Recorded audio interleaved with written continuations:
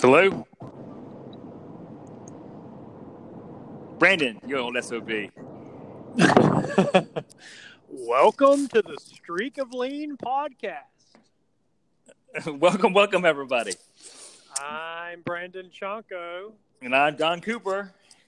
And together, we are Streak of Lean. So what's How you up, doing? Coop? I'm doing well, man. How about yourself? And I'm barreling down I-95. What's the temperature over there on the Georgia coast? It's 53 right now.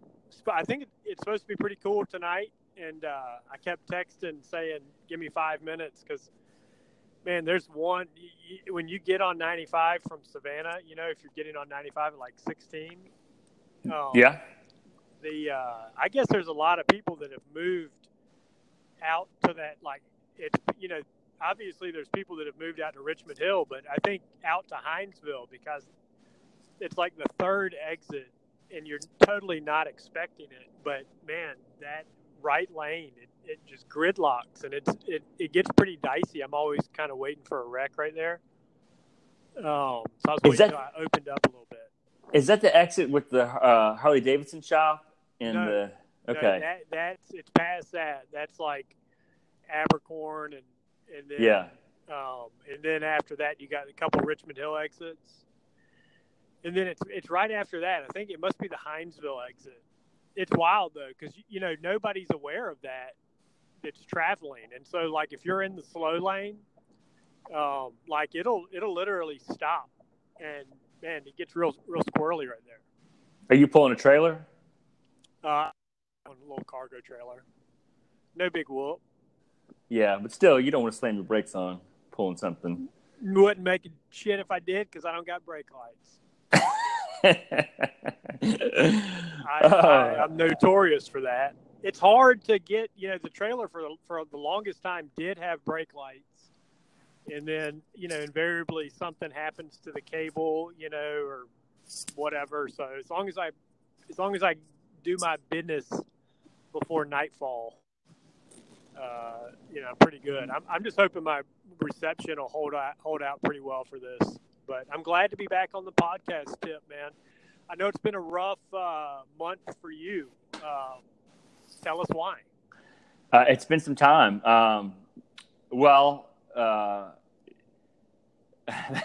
like that's a loaded question. But the obvious, the hurricane. So actually, I would just say that I'm blessed that the hurricane did not affect me in any real negative way. We lost power here in Sumter County for 2 days, and that was really pretty good for the rest of the area. The Hurricane Michael the center of it came through the southern part of the county, really Lee County, and then stretched out through northeastward, I guess, all the way kind of through Hawkinsville. But by the time it got here, it was probably a Category 2. And we had winds, I would say, 70 to 100 miles an hour. Certainly, as it came in through the state around Bainbridge and Seminole County, it was a Category 3, and the damage it did there was tremendous. I would say Sumter was in such a good spot that it was a staging area for a lot of the utility trucks, so that if you went to the Walmart parking lot for the next 3 or 4 weeks after that, and still actually today, it's just loaded with boom trucks. They're staged at Walmart, but they're also staged at the Technical College here. There's still boom trucks in Southwest Georgia right now? Oh, well, here's the deal, man. I've got some things. So preliminary estimates for the damage of Hurricane Michael, and I should say I've seen a couple articles that kind of stop on the Florida line. You know, they talk about some of the damage in Mariana and even Weewawichka, but they don't, you know, it talks about how all the damage that happened off of the coast, but then it doesn't actually talk about what happened as the hurricane moved through Southwest Georgia. So a couple things here. One is that early estimates are that there were 130 miles of power line down in Southwest Georgia, which includes 1,000 poles, 200 transformers that were destroyed, and there were about 400,000 people without power, 400,000 households without power. Golly. In southwest Georgia, in Baker County, especially those areas where we have a lot of timber and a lot of pecan trees, that there was major damage to obviously those kind of operations. I just talked to a guy who runs the Edward Jones outfit in Dougherty County, and he said that the integrator that owns the chickens that his father-in-law grows for, that I think they had something like 160 chicken houses that they had contracted with, and 80 of those chicken houses are now gone.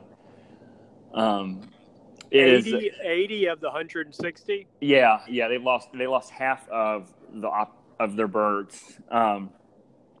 So you, I guess, so the houses had birds in them when the storm blows through. So obviously the birds, I mean, surely they die in the storm. They do. Right? Yeah, they do. They're dead. They're dead pretty fast, I would think, too, with the rain. They probably drown pretty quickly. Oh, yeah, a big white bird like that? Yeah. And these are all broilers, so who knows how old they were. It was also a really good cotton crop, and it was a really good pecan crop. So you had a lot of pecan trees that were loaded down with nuts that were just ripe to tip over. I have some numbers here from the Department of Agriculture. Right now, the state is having a special session that was called by the governor to pass an aid package for farmers and for Southwest Georgia, and also there's some talk that the main reason is to reinstate a jet fuel tax for Delta, which is something that got caught up in the gubernatorial campaign, especially I remember that. Yeah, the primary. Which, but here are the numbers. So all these House or state agencies have had to submit damage estimates to the state so they can figure out what they're going to do in terms of creating a budget to address this issue. And you've got everybody from, like Albany State, you've got the educational institutions, but also a lot of the correctional facilities had a lot of damage. And then even things like DNR properties in the state parks. But this is what this is as of 10/31/2018. This is from the Department of Ag. So damage, pecans, $100 million in lost crop, $260 million in lost trees, $200 million lost income over the next decade for orchard reestablishment. Total $560 million damage. Golly, man. Yeah, $200 million lost income over the next decade. And there are some people who are older who anecdotally are talking about not replanting, because you're looking at another 10 years if you have to replant an orchard. And they're just... That's right. It's like, that's like planning on going to Georgia, Texas. I mean, 10 years away. Yeah. So even if you're 40, you don't know what's going to happen. Man, just devastating. And I think that's some of the stuff that's going to be harder to figure out going forward. We're going to talk a little bit about some policy and legislation, but you can come up with something, an insurance program like the WIP program, which is what the USDA offers, to compensate people to some degree for the loss in their cotton crop. But how do you fairly help someone who has lost kind of established infrastructure like a tree? Or, I don't know if infrastructure is the right word, but, they can lose this crop. Yeah, well, with a crop, you could conceivably, you lose some equipment. Conceivably, you could plant again next year. And, sort of, get kind of back on track. But if you lose an orchard or like portions of an orchard, I mean, it's got to be, financially just devastating. And then just from like a wherewithal to keep going, to watch those trees grow to be big enough where they're really producing well. And then to see them, and I know pecan trees, man, when it gets wet and windy, they just topple. Yeah, I don't think we're. I imagine, in addition to the financial damage from the storm, I think we won't know exactly how to assess, some psychological issues, because I just can't imagine how people wake up and realize I've got 2 trees down in my house and my pecan orchard is gone. I lost my cotton crop. And where do I start tomorrow? Like I'm interested to have a conversation with somebody about that. I've talked to a farmer in Baker County, and that was his situation. He lost his cotton crop. He lost 2 of his chicken houses, and he had no power, and was told he wouldn't have power again for 3 or 4 weeks. And, I just think, well, how do you go on from there? Like, what is your next step? What a gut. It's just a gut punch. Yeah. Yeah. And the worst part about it is that you sort of see it coming. And it's like, but it's just surreal when everything is normal one day, and then 3 days later, you know something's going to happen, and you hope against hope, and then it's just so drastically different. It's got to be just, especially how emotionally invested farmers are in what they do, no matter what they're doing. Farmers are just an emotionally invested lot of people. And this storm was really fast. I mean, Oh, yeah. Man, we went camping in Athens. My father-in-law brought it up, and I was like, man, what are you talking about? And then, we got back home, and a couple days later,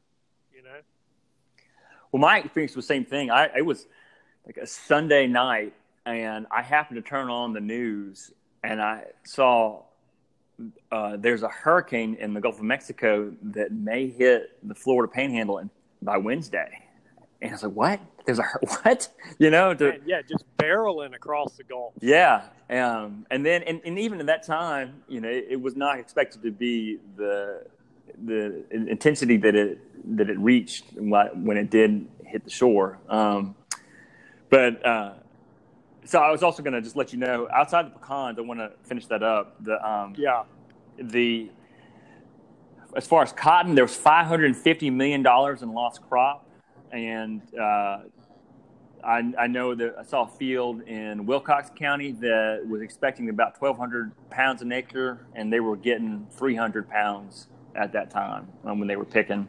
And a lot of cotton, if it hit the ground, then it was gone. And some of that just matters about, if you had an open field, you might have more damage. There were some smaller fields that were surrounded by trees that did not have the same damage. And then variety types will also affect how that cotton clings.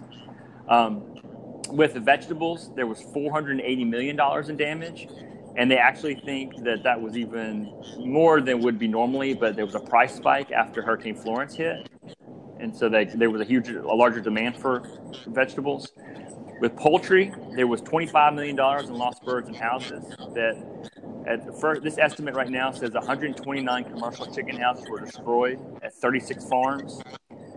Peanuts, there was $10 million in lost crop. But the big issue here, and I think we'll talk about this in a later episode, is that most of the buying points are out of business. And so we lost a lot of infrastructure with peanuts because you have a lot of metal buildings, and a lot of stuff has been damaged after that. So there's a shortage of storage space for your peanuts this year. Soybeans, $10 million in lost crop. With the green industry, $13 million. Mostly greenhouses were destroyed. Damage to farm equipment, including sheds, silos, irrigation equipment, is estimated at $50 million, but there's no real good way to estimate that. And then with timber, they think there's about $763 million in downed or damaged timber. Wow. Total commodity losses are $2.461 billion right now. Where did the timber rank? The numbers, dumb question, but where did the timber rank as far as the economic losses? What was the most money in losses, and as far as not the equipment and stuff like that, but just the commodities themselves, whether it's timber, cotton, pecans, whatever. It's timber. Timber. Yeah, and that's timber. And I don't know if that also accounts for long-range horizon of income too, the way that the pecan number did. But at this point in time, according to their estimates, there's $200 million more damage in timber than anything else. And timber's kind of funny too, because it's not one of those easily insured products through the USDA. So if you're a cotton producer, then there's a little bit more of an answer because you can have a policy that covers it. Timber doesn't work quite the same way, and there are some things out there, but it's just not as apparent as a cotton producer would have. So I don't know exactly where the timber stuff's going to go. That's crazy. And that's crazy. Yeah, and they've had the USDA has joint agencies have gotten together and had one meeting in Tifton to talk about what producers can do next. There's a program called WHIP, WHIP, which is for this kind of catastrophic weather damage, and it will provide for some compensation for loss, but it is a slow program right now. There's a 2017 WHIP that occurred is for people affected by Hurricane Irma in the state of Georgia. They can still apply for. But I've heard also anecdotally that money is very little. That money has come out, and they are trying to kind of roll that money into a 2018 program to affect folks now. But it's very, very, very cloudy in terms of whether or not when or how this money gets paid and used and everything. And it's even more complicated because of some of the Farm Bill issues. It's crazy. It didn't get the national coverage that you sort of expected that it wouldn't, Yeah. It's unfortunate. I mean, who knows why, but even it sounds stupid, but it's kind of not. I mean, the weekend, Georgia played at LSU the weekend following the hurricane, right? Like the hurricane happened that week. Yeah. And there's a lot of, Georgia has players from Southwest Georgia. Georgia's head coach is from Southwest Georgia. And to think that wasn't at least in their minds, some of those guys. Yeah. And I didn't even hear it mentioned on TV. Maybe it's like a stupid observation on my part, but I kind of felt like, I think obviously if you're from Bainbridge or wherever, and it just got annihilated by a hurricane, I think you're probably mentally grappling with that. You know what I mean? That's an interesting point. TV, especially football, loves to throw out a sentimental story in the middle of a broadcast, and sure. And it is interesting that was not pulled out because you're right. There is Kirby Smart's from Bainbridge, players are from Southwest Georgia. That this would be something. I think the hurricane itself did get national coverage as far as Florida. Yeah. And the Panhandle, and there was definitely some stories out on ESPN and stuff about. There was one I saw, pretty awesome, story of a Florida State kid. Yeah, I know what you're talking about. Yeah. But I feel like it kind of it's kind of that kind of hurricane where it's it was recognized what it did in one area and then not necessarily recognized what it did in maybe Georgia, the way that you kind of think. I mean, just given those numbers and how much of the country that area feeds. Yeah. If you're eating peanut butter, you're probably thanking Southwest Georgia for that. I think, off the top of my head, there are two reasons for that. I think one is there's just there's no major metropolitan area in Southwest Georgia, so you're not going to have local media that then sends it up to national media. It's not an easy place to cover to get that story unless you're going to go send a reporter to be embedded for a while, because it's also without having a city there, it's not as attractive in a story because you don't have attractive a story in terms of marketability. Sure. If it happens in Atlanta, it's an easier sell on a national standpoint. But I also think it's indicative of a shortcoming with just media stories or our attention span right now, which is, we cover the veneer really well. The veneer is it hit Florida and look at that damage, and then that story stops and it's easily packaged and we don't go to the second and third and fourth stages of how the storm has affected other people. Same way too. I think what I was trying to say the first time was also there's an insufficient coverage of rural America, and there's nothing more rural than Southwest Georgia. No headline, yeah, No, yeah, I mean, I agree totally. Trump, Trump,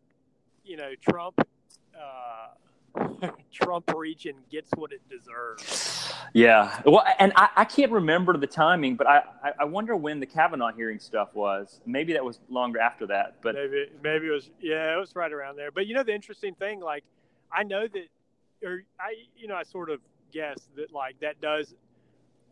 You hate to think that it does, but I think that it probably does in some aspects of American culture. It probably does. Like, oh, there they are. All the rednecks in South Georgia that don't believe in climate change, they got what they deserve. yeah. And it's like, it may be easy to say that or think that, or maybe you don't even realize you think that or whatever. But, that area of Southwest Georgia is not, it's not just a bunch of white rednecks running around. Definitely not. You know what I mean? Definitely not. It's, you got black belt counties in there. I'm sure a fair amount of Hispanics in there. Yep. You got white people, and most of whom are not rednecks, And I did see that one New York Times article. Did you see that about how they spun it into a climate change thing? I did, actually. I went and met with Clay Oliver. We talked with Representative Austin Scott about trying to work on the Farm Bill. And he brought that up beforehand because he said that Clay did, or the other guy? Clay did. And I'll talk about Scott, but that the New York Times was going to come back and do a follow-up story because people were so outraged. Yeah. And they like spun it on that climate change narrative, which it's like, I mean, I don't know. It's such a heavy thing. But the story. So what happened exactly? Well, the story was that the reporter goes down there and he's kind of spending time with this family and in this town of people that just literally lost most everything. And in the article, the husband and wife kind of go back and forth about climate change. At least the way the article comes off is the wife believes in it. The husband's like, no, hell no, I don't believe in that. I don't believe in none of that mess, And so the article kind of comes off, and the headline even was, something, I'm paraphrasing, but it was something like catastrophic agricultural damage in Southwest Georgia. Just don't ask them about climate change. Yeah, that's gross. Dude, that was the headline. And then my buddy Jed, who, he's a writer and we follow on Twitter, he had prompted somebody from the New York Times, a writer from the New York Times, had reached out on Twitter about Georgia farmers. What do you want us to know? Because that was the whole New York Times thing after they did the article. Their PR cover for that was, oh, how can we help? And of course, I respond to the tweet after initially I wasn't gonna, and for 4 days, and I texted Jed and I was like, look, that's just the New York Times covering their ass because they printed this article, which he wasn't even aware of. And I was like, here's the article. And he was like, wow, that's, that's weird, Yeah. And so I got to thinking about it, and it's right around the election and stuff, the governors and all this stuff. And I was thinking, it's easy to sit and live and be a resident of South Georgia. And I do feel like a lot of my points are pretty valid when it comes to how your area gets kind of shit on a lot. Yeah. But I started thinking, it's well, you can keep fighting with people and keep arguing, or you could try to be a peacemaker. And so I actually responded to the tweet, and I just said, hey, I'm happy to help. What do you want to know? And of course, they never responded. So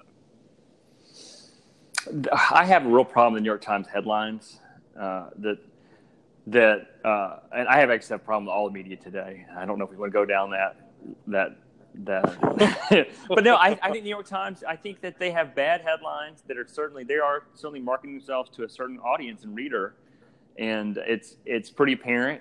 I'm not trying to impugn the quality of their journalism when it gets down to the important stories. But I mean, if you look at their headlines and then their sub headlines, it's almost, it is there to trigger a certain kind of reader and then to,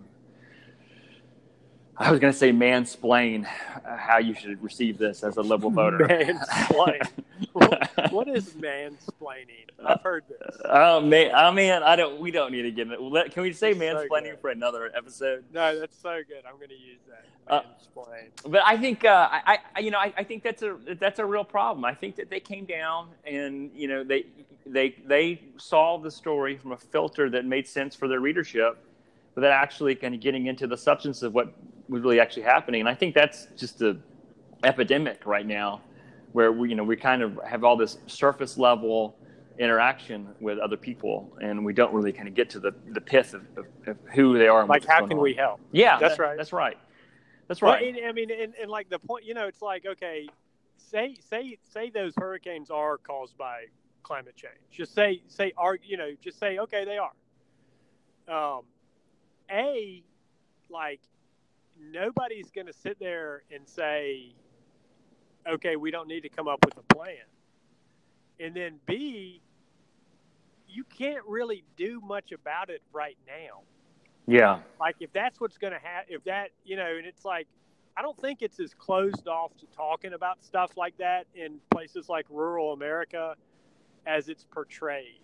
Like, I just don't think that people really are that adamantly opposed to the idea of global warming or whatever. I think that it's just that they kind of gets pawned off as this like narrative of people that want to start. It's like the guy in New York City that does probably nothing outside of recycle his water bottles, as far as and maybe drive around a battery powered car, as far as doing his part of preventing global warming. Yeah. But then that kind of person comes off really condescending when the conversation comes up. So then other people just kind of pull back, and it's like, man, I don't know if that even makes sense. It makes sense. I think there's a lot of condescension, maybe both ways, but I think there's a lot of condescension. And I think one of the problems is how we communicate here.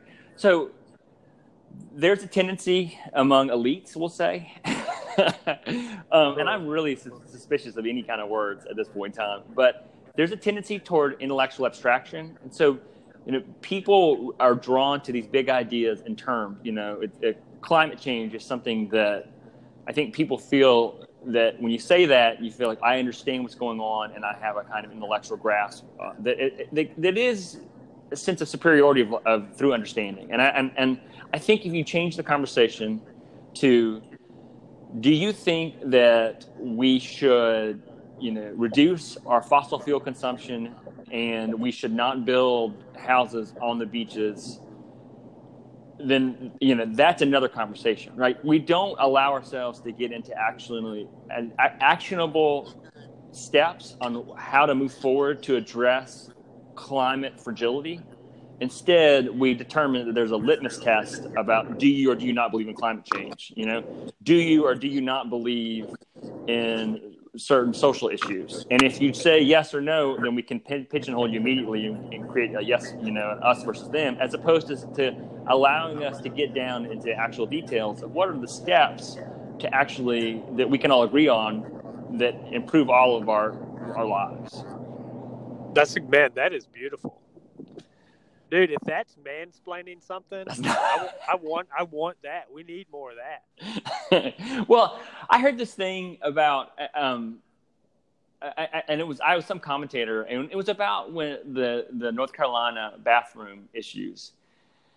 And I think people, what we've talked about before too, is that we find folks in rural America actually live much more complicated lives that stretch across social, racial, and sometimes even wealth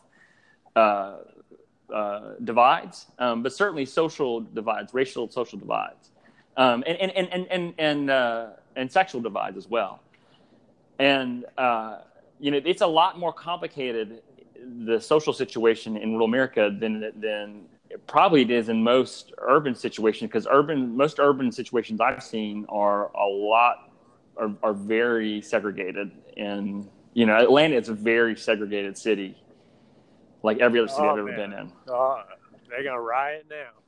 Well, it is. I mean, it is, and it's it's a little bit condescending or frustrating to go to Atlanta and go to Inman Park and see signs out in front of the houses that say, we accept everyone here, no matter what your skin color is. But also knowing that you're in a monolithic neighborhood of white people, upper middle class to flat out rich. Undoubtedly, that yeah.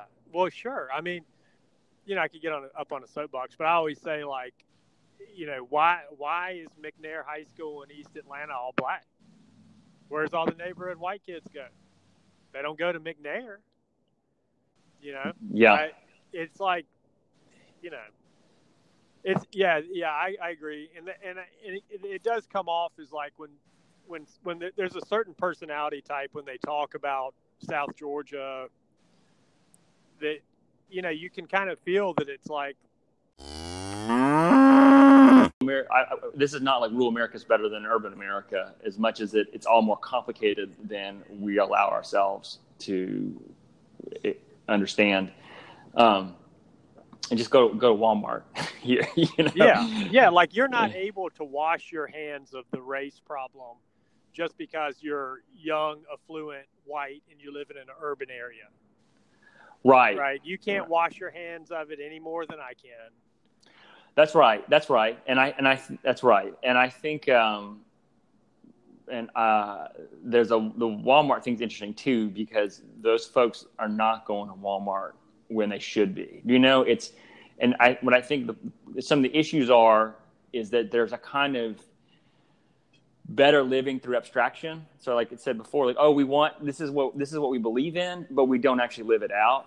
And so, all those shopping decisions, all the things I saw happen in Atlanta that bothered me was an extreme gentrification, that was kind of intolerable, but seemed like it was running amok, so that the people were not.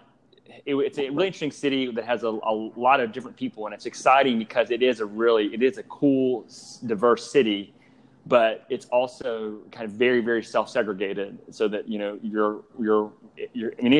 if your work decisions aren't that, but your social and your shopping decisions are very much segregated. And if they're not segregated solely by race, they're certainly segregated by class. Yeah, without a doubt. Right. And I think that really whenever we're talking about things, we talk about class, but we don't, we're not able to talk about class well in America because we're told that everyone can be anything they want to be. We're all little John D. Rockefellers, and like nothing stops us, when essentially like, no, you are born in a class that can limit your horizon. For sure, and that exists in small towns just as much. Yes, that's true. If you go to Reidsville in Tattnall County, there's a certain class that sends their kids to Pinewood Christian Academy, and they would have it no other way. Right. And to them, Pinewood Christian Academy is their Marist, it's their St. Pius. You're nothing if you don't go to school there. And, it's like you definitely, the gap between the haves and they realize in towns like that, it's definitely, there's an awful lot of intermixing of various types of people based on economic level. That's right. So who said that? Where was the person from that said that comment about Atlanta? Okay. Atlanta. Okay, that's good. I missed that in the first story. Our first time around. They're awesome people, but they're not the type of people that have really spent a lot of time in towns like Reidsville. And, and it's like, to think, it really struck me, because it's like, well, you live in Atlanta, you don't really venture out, and that's what you kind of probably think. If you're joking around about it, then there's probably some seriousness behind it. And you probably don't realize that if you were to go to a town like Reidsville, there's an awful lot of intermixing of the, quote, common people. Brandon, I mean, shit, we just say whatever. This is why, who cares? but because I do want to be sensitive. I think we're in a climate right now. It's really easy to overstep bounds or for people to be offended. But like, I mean, straight up, I cannot number all the people I know older white people who have said or seem to express racist sentiments, but who also are raising grandchildren that are mixed race. And it's that thing where it's like, my only point is it's more complicated, that these are really actually wonderful people. Their racial views are detestable and destructive, but then when it comes down to actually how they're living their lives, that they are just factors. The facts of life have overcome, what is a disgusting prejudice, because now they have grandbabies that kind of are mixed, yeah, and they love those children. They treat them like they're grandchildren, like any other grandchildren. Yeah. And it's really interesting to see that happen, because I see it in North Georgia, I see it in South Georgia. Oh yeah, I mean, if you were to come to my street, my kids who are not mixed race, they're just boring old Caucasian kids, but they're in the minority of kids that are out playing football on my street. Most of the kids that they play with on my street are mixed race. And I mean, it's obvious enough to where you're like, wow, there's a way. And it was like that in Reidsville too. There was a fair amount of mixed race kids, and I don't know enough about it to know, what and I'm not talking just mixed race like black and white. There's also Hispanic. Yeah. The one thing that always struck me about Reidsville was that there was people that appeared to be Mexican or Hispanic that as soon as they open their mouth, they have a Southern accent. Yeah.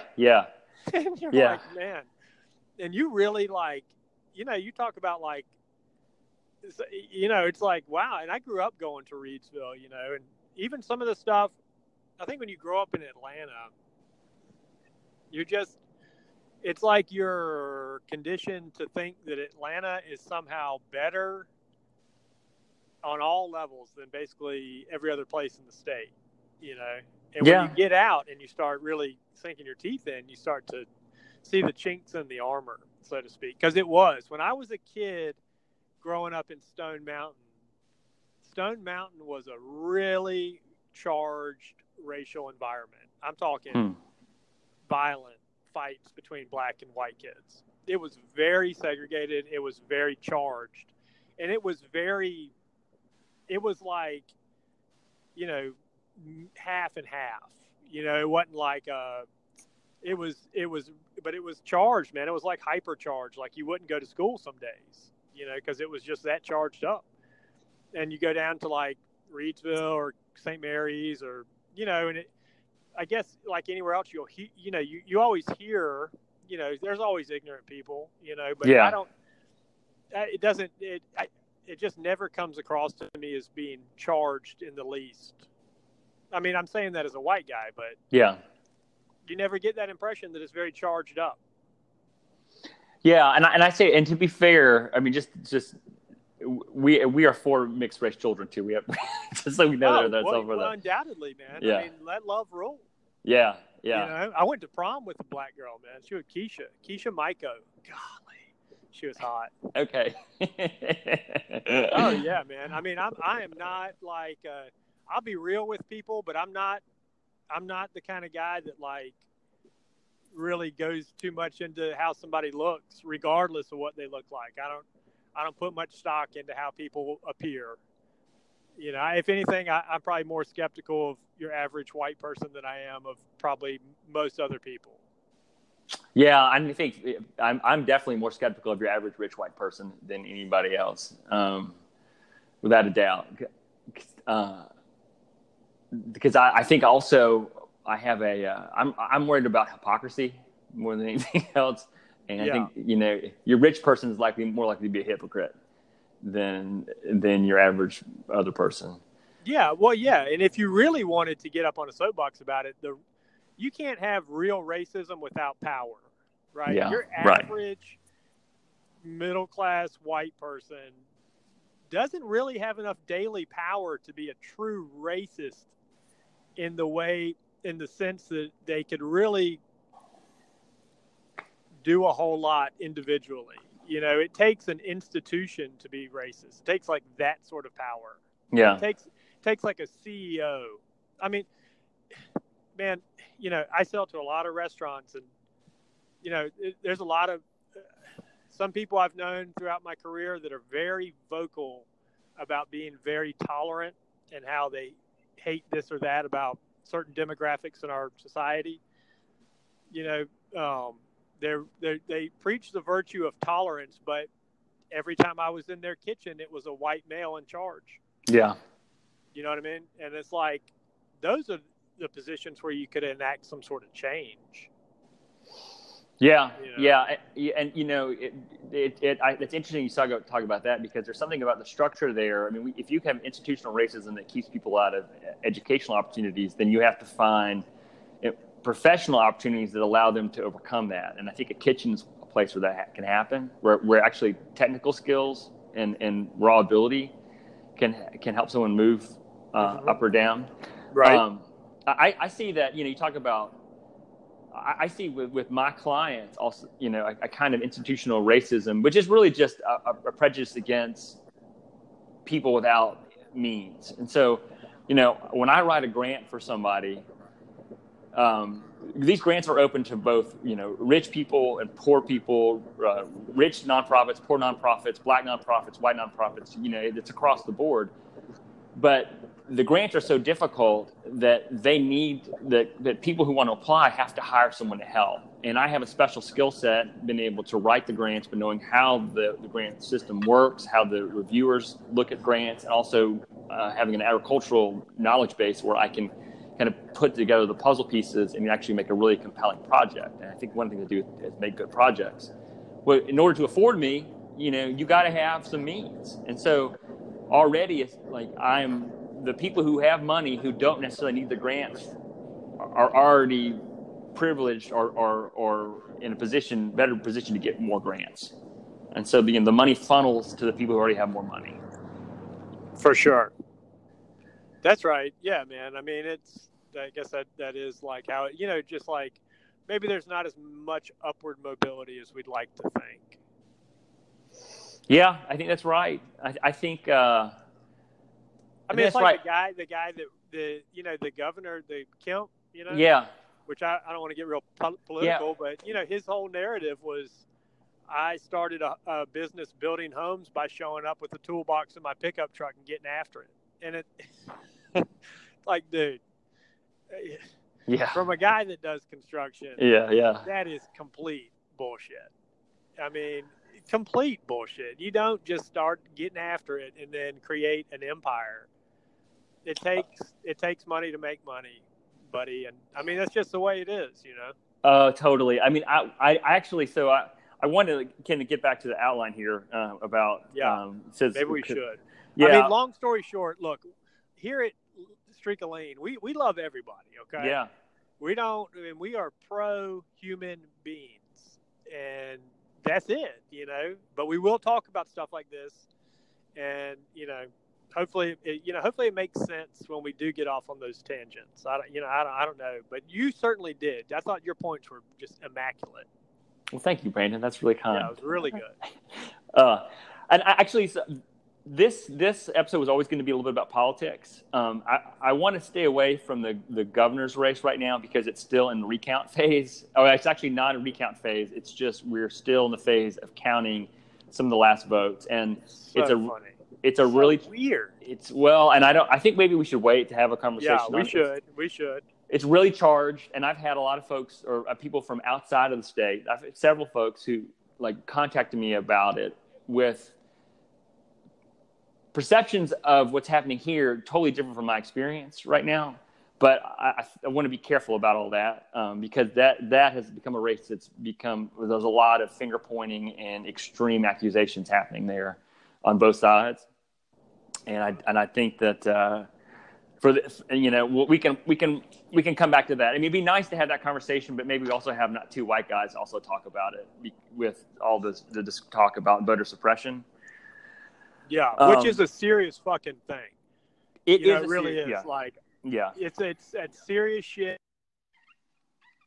It's like, oh, where do the votes go? Oh, blah blah blah. Is the middle of the bed kind of guy. Look, that's serious shit. You're fucking with your most basic right. And to think that, like, people in power don't fuck with things like that, you're naive as shit to think that. Yeah. And I would only say I don't want to get into it, but that oh my gosh, the voter suppression, I think that there's been a lot of accusations of outright voter suppression due to Kemp's position. I think that, or not outright through kind of devilish machinations, of what's happening from the Secretary of State's office down. And I don't think there's been suppression like that at all. I think the suppression has been people in power, legislature, passing laws that maybe makes voter registration more difficult. More difficult, sure. Yeah. Oh, yeah. No, I don't think it's like obviously malicious like that. But I mean, if somebody were to say, well, they put a roadblock up on this day in front of the voting precinct, like, yeah, I think shit like that probably goes on. Yeah, and I think we almost need to make some notes to have that conversation, because there's so much that happens. Georgia's a little more complicated. Kemp, by staying as a Secretary of State during all this, has opened himself. Well, he's opened himself up to every accusation possible, and what it allows is for the same thing with. This has actually absolutely happened. Same thing with the story about the hurricane, is that we get stories from places like Vox and New York Times and Washington Post that are real broad brushed stories. Whereas I think the AJC has done a very good job of actually going point by point to talk about any accusations of malfeasance or exactly what power the Secretary of State's office has. But Kemp, by staying in that position, it was really incredibly stupid from a political and optics standpoint. He should never, ever have stayed there, because it basically allowed every accusation to stick in some way in people's minds. At least it opens it up to where, as a guy that, like, I'm always real skeptical of any politician, people of power, just in general. I've had bad experiences, with just certain, like, I've had some bad experiences with police when I was young, and like bad experiences, police brutality type stuff. And not that I wasn't doing something in the wrong, but I was a young guy, and I was in the wrong, but did it warrant taking me in an alley and beating the shit out of me? No. And as an adult, I can sit back and look at that and say, like, when I hear about it, a lot of times I can see how some of that stuff happens, because but I am, like, naturally, but I'm with you on the, he kind of kept his position and it opened it up. And then, there's also something to be said, I think, for the other side too, where it's like, if you lost, you lost. Yeah. And you can't just be dragging votes out and, like, not having birthdays and stuff on them, and like what's fair is fair. I think it's definitely a delicate story, and it's like probably way more to it than we even know. You know what I mean? And like you're really gonna have to get some hindsight and look at that. Yeah, and what I've seen too, talking to people about it, is it's if you believe one thing or the other, you automatically any story you see on Twitter confirms your bias. Right, that's right. And I think you have to look at things systematically, and then also, I think they also cannot deny that in the face of voter suppression accusations, that the turnout was unbelievable. There was an incredibly high turnout. I saw something like there was 230% more early voting than there was the last election. I mean, this was people came out in droves for this. For sure. Which is fantastic. Fantastic. I waited an hour to vote, and every story I've heard is that whoever waited is just because there were so many people there to vote, and I think that this has been if anything, Well, if nothing else, like it's great that everybody voted, and we can talk about, how people are spending it after that. That's right. But I'm with you. I want to talk a little bit about, so to get to some things, I want to talk a little bit about Farm Bill and then talk about this vote, because we'll talk about the governorship later, and we need to talk a little bit about, another episode about what Abrams said about farming and Kemp's, maybe his strategy to get to South Georgia and rural Georgia and how the votes kind of came out. But Gary Black, the current Commissioner of Agriculture, who I think this is his third term, if I'm not mistaken, he has succeeded Tanya Ervin, who was in that office for something like 50 years. He was the last Democrat in the South, and he was, at one point in time, the longest-serving, I think, politician in the country. Yeah. Gary Black has done an excellent job. The reason I point that out is that you can sit, if you're a Commissioner of Agriculture in Georgia, theoretically, you could sit there as long as you want, as long as you don't have any kind of scandal or anything that follows you around. And Gary Black had an uphill job coming in because I think that department was not where it should be in terms of modernizing and using technology. And he got that turned around, and I think he's been a pretty attentive and good Commissioner of Agriculture. Just in parenthetically, I would say that that job is a lot of PR, because there's only so much you can do. You are handed a budget by the legislature, and you have certain authorities that are already defined. So I get kind of frustrated when you see people who run for that seat and they say, we're going to do this and we're going to do that and we're going to invest in that and do this. And it's like, well, you really can't. You're only so many things you can do. You can't create new jobs or new positions in the Department of Agriculture unless the legislature creates a budget that gives you money to fund those people. So it doesn't have the kind of power that we like to think that it has. That being said, Gary Black won his race 53.2% to 46.8%. He got 2,029,273 votes, and his competitor, Fred Swan, the Democrat, got 1,789,018 votes. Wow. It was that close? 50,000 votes roughly. That is insane. Yes, it was that close. That is, like, he won, I think, in all the statewide races. I think he won by the largest margin. But his competitor, Fred Swan, I didn't know his name. All I do is live and breathe agriculture in the state of Georgia. I didn't know his name until the week before, because I made myself go and Google and figure out who this guy was. He has no agricultural background.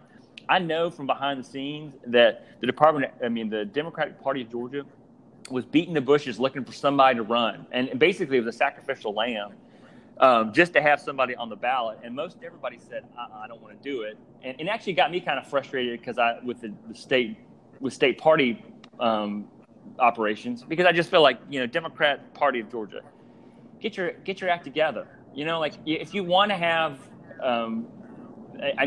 you need to work 4 to 8 years before. You have to start putting roots down before this. Don't be coming around looking for someone the last minute. And I think also, man, for that position, dude, yeah, that could have been catastrophic right there. Well, and I don't want to. This is for another podcast, but for them, the Democratic Party, they have a lot of work to do in the state, and I think throughout the states. I think they've done a very good job on a national level of finding kind of high-profile candidates and running them, and then of course putting a lot of money nationally into those races. And of course they did that in Georgia. I think, last time we had some major races for the governorship and for the Senate, their best idea is, well, we'll rehash, a kind of semi-celebrity. We'll get Jimmy Carter's grandson, or we'll get Sam Nunn's daughter. And they really lucked out to have Stacey Abrams, because she is self-made. She is, as minority leader, like she is smart, and she knows how to sell herself, and she has had a strategy for a long time. And because she's also in Atlanta, she can pull all those votes. For sure. But they just ran this guy at the last minute. And for him to get almost 1.8 million votes, that is insane. It also shows you how many people turned out in the Atlanta metro area to vote for the Democrats. I mean, what would he have done? Like, we need to have more urban farms. No, he did say that. He wants to do local foods and farmers markets. Oh, He did. I'm sure. You give all the good talking points, but I mean, Yeah, but there's a lot more to it than that. You know what I mean? Oh, I'm with you. I was offended by this, and I'm sure the guy's nice. I was just offended by the way that was all put together. I'm just like, come on, if y'all want to have a good race, have a good race. Now, Yeah. interestingly enough, man, what it does show you, I've been kind of on this for a little while, is that if you wanted, you could win that seat with just a real intense marketing strategy in the metro suburbs. Really, you need to travel to the state. But if you just ran a lot of TV ads in Metro Atlanta, you could probably win that sucker. And Isn't that something? yeah, right. And I mean, I would promise you that. I mean, I would think 90% of the people who voted for him have no idea exactly what the Commissioner of Agriculture does. I think it was just a party vote. Oh, well, for sure. I mean, it's a guy that makes his living from the local food movement. That guy, he's a computer programmer in Macon. See, I thought Black had done a really good job, and I actually voted for him again. And in my opinion, that's one of those offices that I'm not really concerned with party lines at all. I'm concerned with do you have experience in agriculture? Yeah. And can you, because it's our state's biggest industry. And, you really got to know what you're dealing with and what you're doing. I certainly didn't ever feel any adverse effects from Black being in the office. And it's probably better now for local food than it has been, Oh, I think it's definitely better.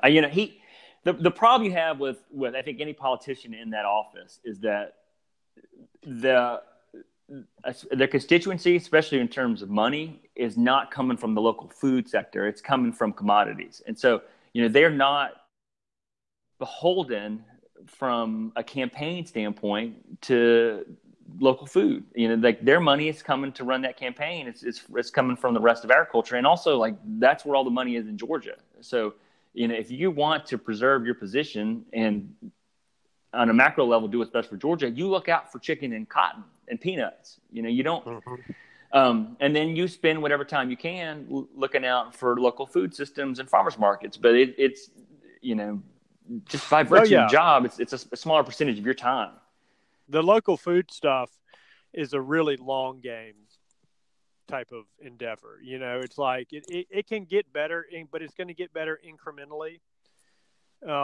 It's like what you said about the infrastructure being gone with peanuts, or a lot of it. Like with local food, a lot of it is just not there to begin with, and you're not going to create it overnight.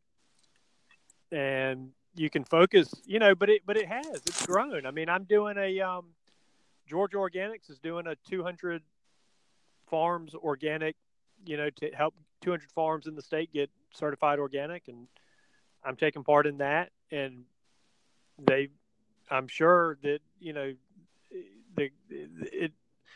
the Commissioner of Agriculture didn't, at the very least, he's not thwarting stuff like that. You know what I mean? So right now, is he out there beating the streets we need more organic farms? Probably not, but the reality is that you're trying to feed a massive population, and there's only a certain segment of that population that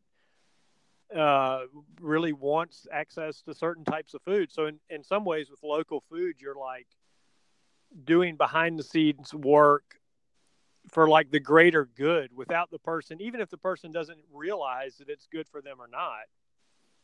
You're trying to do that kind of work, but he's got to be beating the streets for the bell cow type industry. Yeah. That's something about doing the behind the scenes work I've really responded to. It'll be interesting to see organic with organic trends. I mean, I thank you for mentioning Georgia Organics. I'm really glad you're getting certified. I think it's a good thing. And Georgia Organics right now is out there to help support people who want to be certified organic. They'll help the cost share, and they'll also help walk you through the paper process. But have you seen these ads for there's a national beer brand that's made with organic grains. I think it's Michelob. I'm not sure.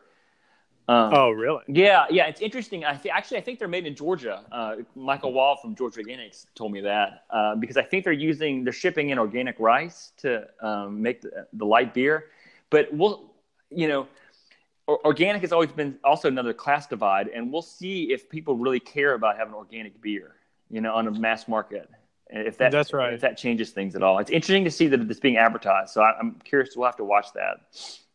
Yeah, I'm going to start marketing my phone once I get the organic stuff.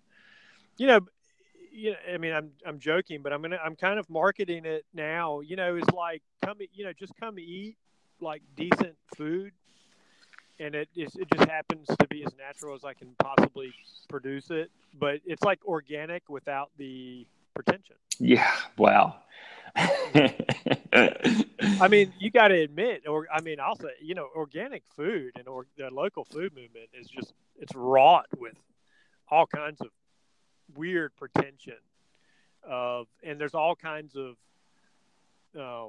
you'll get people, you go to a farmer's market in Atlanta, you will definitely have people that live in like, say, Inman Park coming up to you, telling you, A, how you should be doing it, or B, what's a better way to do it, or applauding you. He's doing it, quote, the right way. Yeah. That always got under my skin, the right way.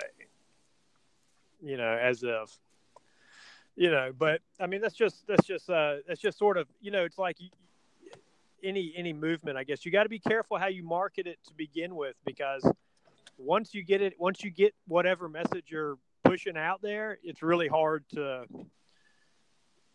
kind of change that.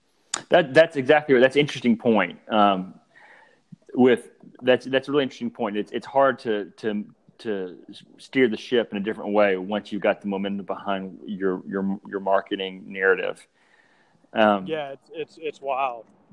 Hey, I'm going to walk into the gas station and hand this girl a $20 bill for some gas.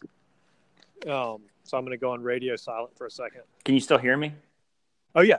All right, if you go radio silent, what I'm going to do is I'm going to talk for a minute here about Farm Bill stuff while you're in there. Okay, cool. I also had a guy walk up to me and tell me he had just gotten bitten in the eye by something, and he showed me his eye, and I could not tell that anything had bit him in the eye. A bug? I couldn't understand it. He said he needed help, and something had just bit him in the eye. And really? Yeah. When, just now? Oh no! Right before we got on the phone, he had a cigarette behind his ear, and he was pretty pitiful, but he was, and that really is what turned me off. I was like, man, not only do I not have any money, but like I don't see any damage to your eye. Here, come over here, squat down in front of me. Let me take a look. I'm no eye doctor. Open up. Let me see. All right. I'm going to run through some Farm Bill stuff real quick here because we have about 15, 20 minutes left. Okay, cool. All right, so Farm Bill. Right now, this is our legislative update. With the Farm Bill, we are in conference committee. The Farm Bill is important because all the grants that I work on, almost all the grants I work on, are all funded by the Farm Bill and have to be reauthorized. And the 5-year Farm Bill came up this year, was done, and we need a new one for these programs to be back. The House and Senate each passed their own bills. The House passed a bill that was very, very favorable to just commodities and pretty rough on SNAP recipients.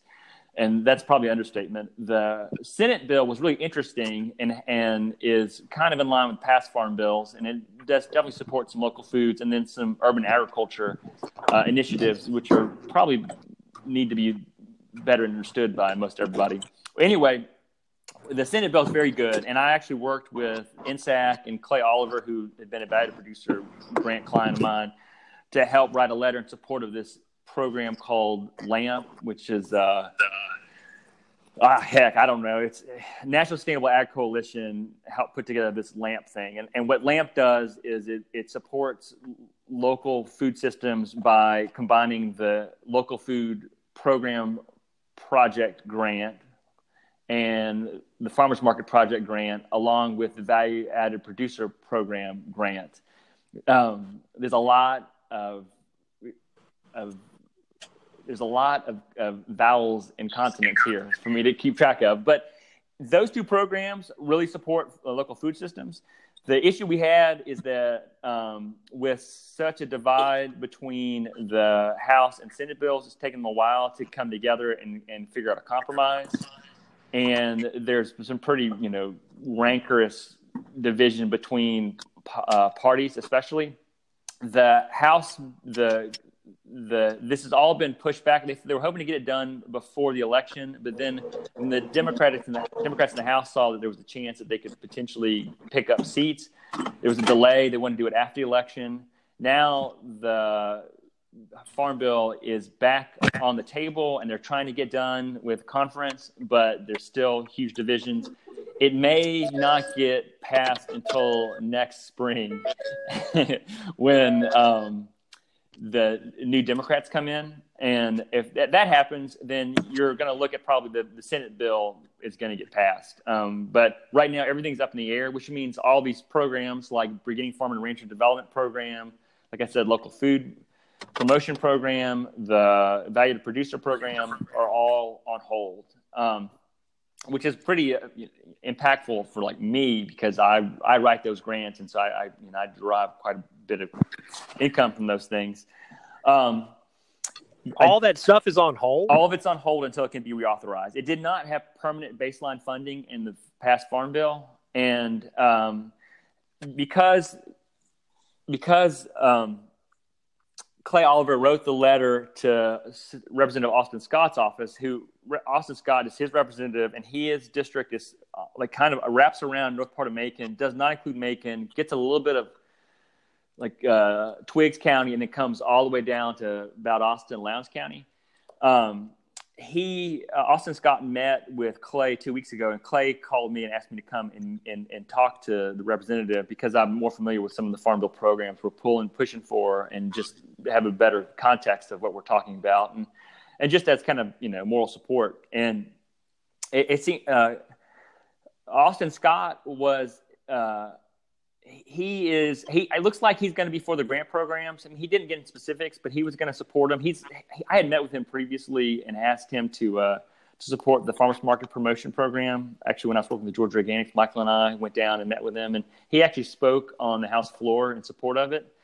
So he likes things that support entrepreneurship, and I think that's one of those language games that we can always use to figure out how to make the sell, right? And said, okay, this is not a handout. It's a support program for entrepreneurship. It's a job creation program. And they're so worried about handouts now, all of a sudden. Well, I mean, it's you're talking. You got to get like good conservative language. So, I mean, American agriculture is based in handouts. Well, let's not. Yeah, I understand that. I understand maybe handout's not the right word. No, I get it. I know what you're saying. But it's what you try to do is I think everything's a language game. So you try to use totally that vocabulary that's going to make the most sense. And because you want to give him the language that he can sell he can repeat in front of people who are more conservative than he is, right? So you need to it's not just selling him, it's enabling and empowering him to be able to bring that same argument to other people. Mm-hmm. And I shouldn't say that it's based in handouts. I mean, that's really callous to say that. It's a complex system designed to feed millions of people. Yeah, if we could, that would be another conversation to fully understand exactly how farm insurance and payments and ARC and PLC work and what commodities are covered. That's a Byzantine maze to understand it.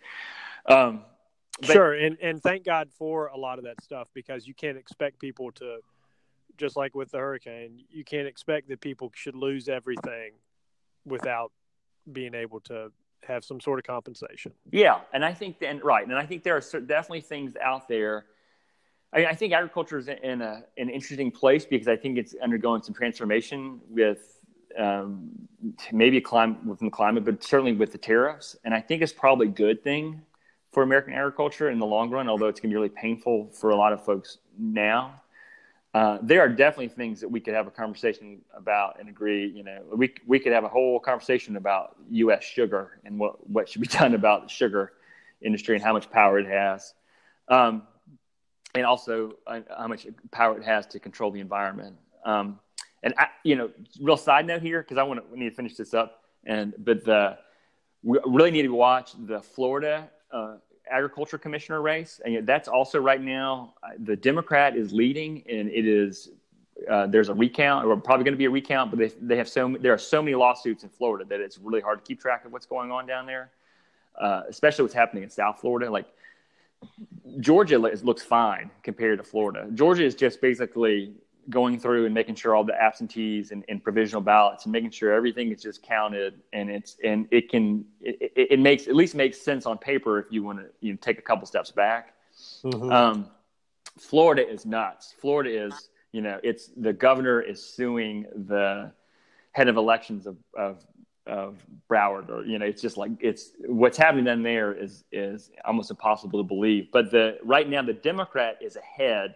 And it's big news because she was a lobbyist, and she's probably, at least in the article I read in the Tallahassee Democrat Gazette, that she is not from an old agricultural family in Florida, which old agriculture has kind of run stuff, and also the commissioners have been beholden to Big Sugar because it has so much money. But Big Sugar has also kind of destroyed the environment around Lake Okeechobee and into the Everglades.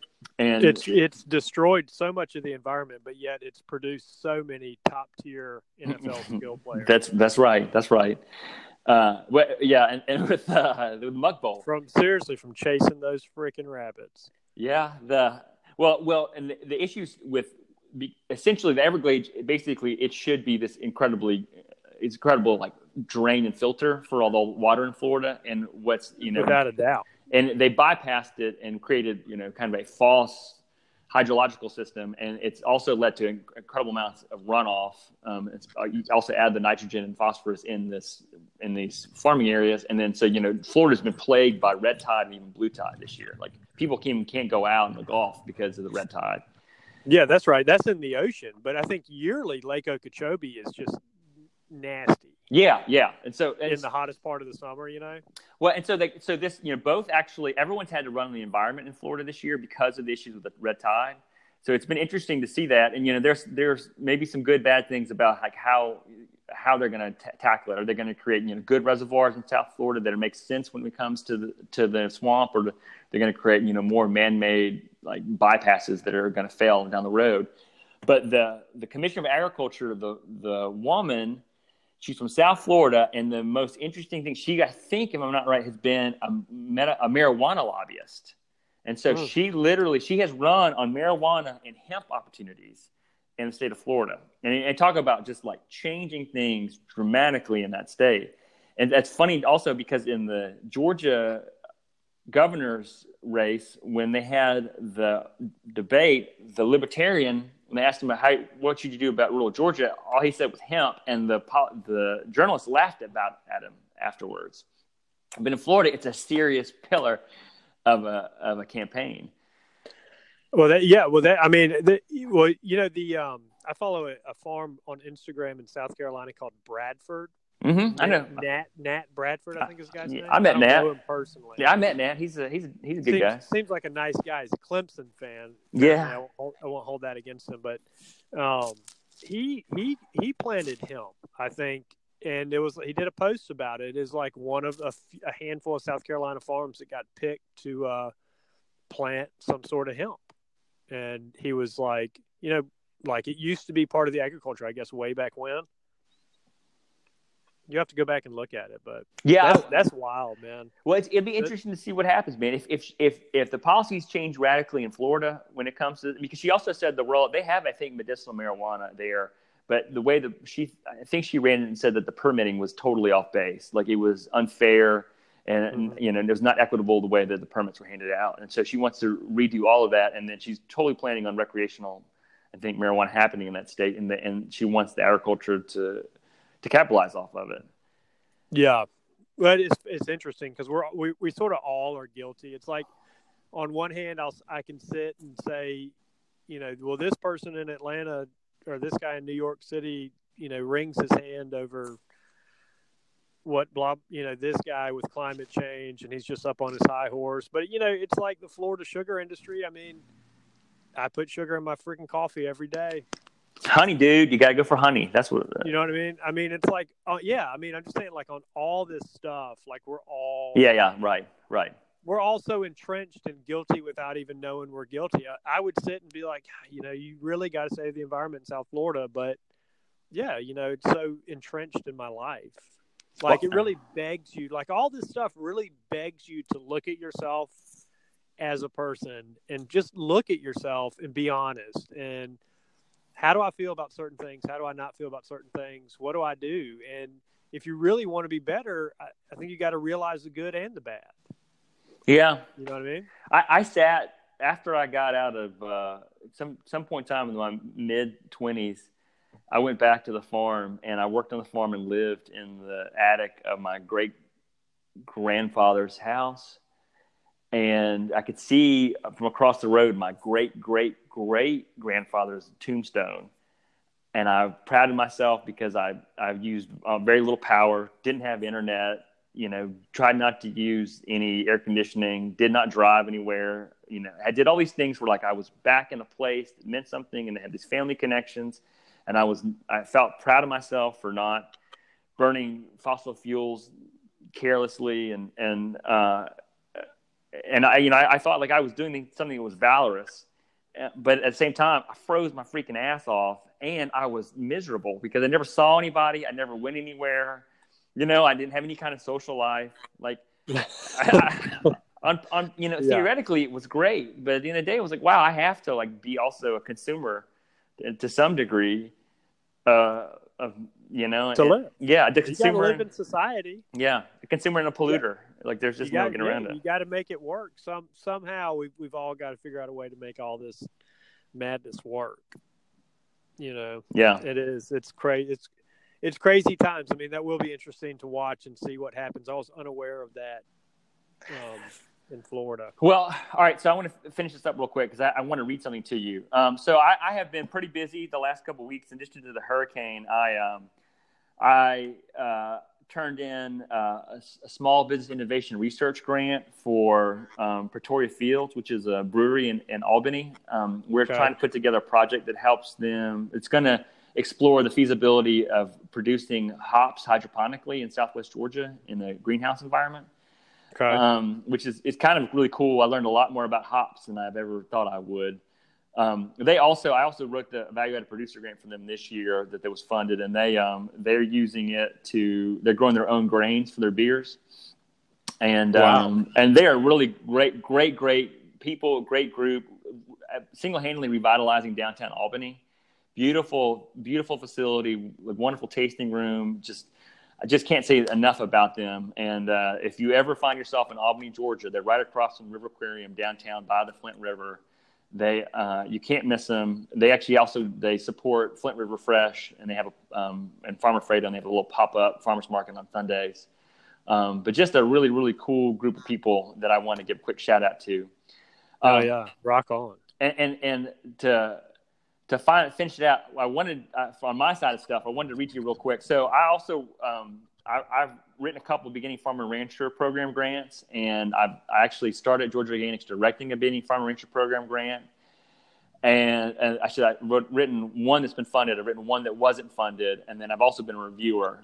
These grants are really hard. Any grant that has to go through USDA NEFA is a really, really hard grant because NEFA is the more kind of science-oriented portion of the USDA. You don't see them on the state level. They're all up in DC, and they fund research, and most of your USDA funded work that happens at universities comes out of NEFA. It's the National Institute of Food and Agriculture.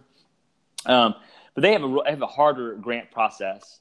And on a side note, the Secretary of Agriculture, Perdue, announced that he was trying to move NEFA out of DC. He wanted to move the ERS, the Economic Research Service, and NEFA out, because it would just be more cost effective. And there's been some rumor that they may come to Atlanta.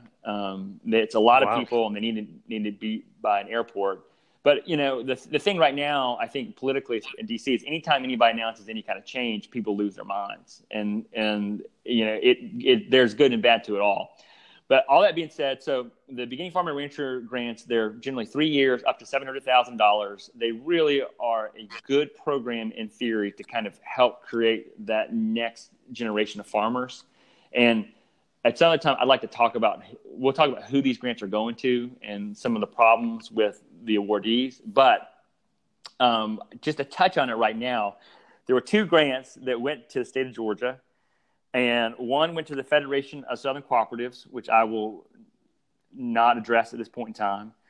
And the other one went to this group called In Her Shoes. And now I'm going to talk about this, and I don't mean this may be a very good project.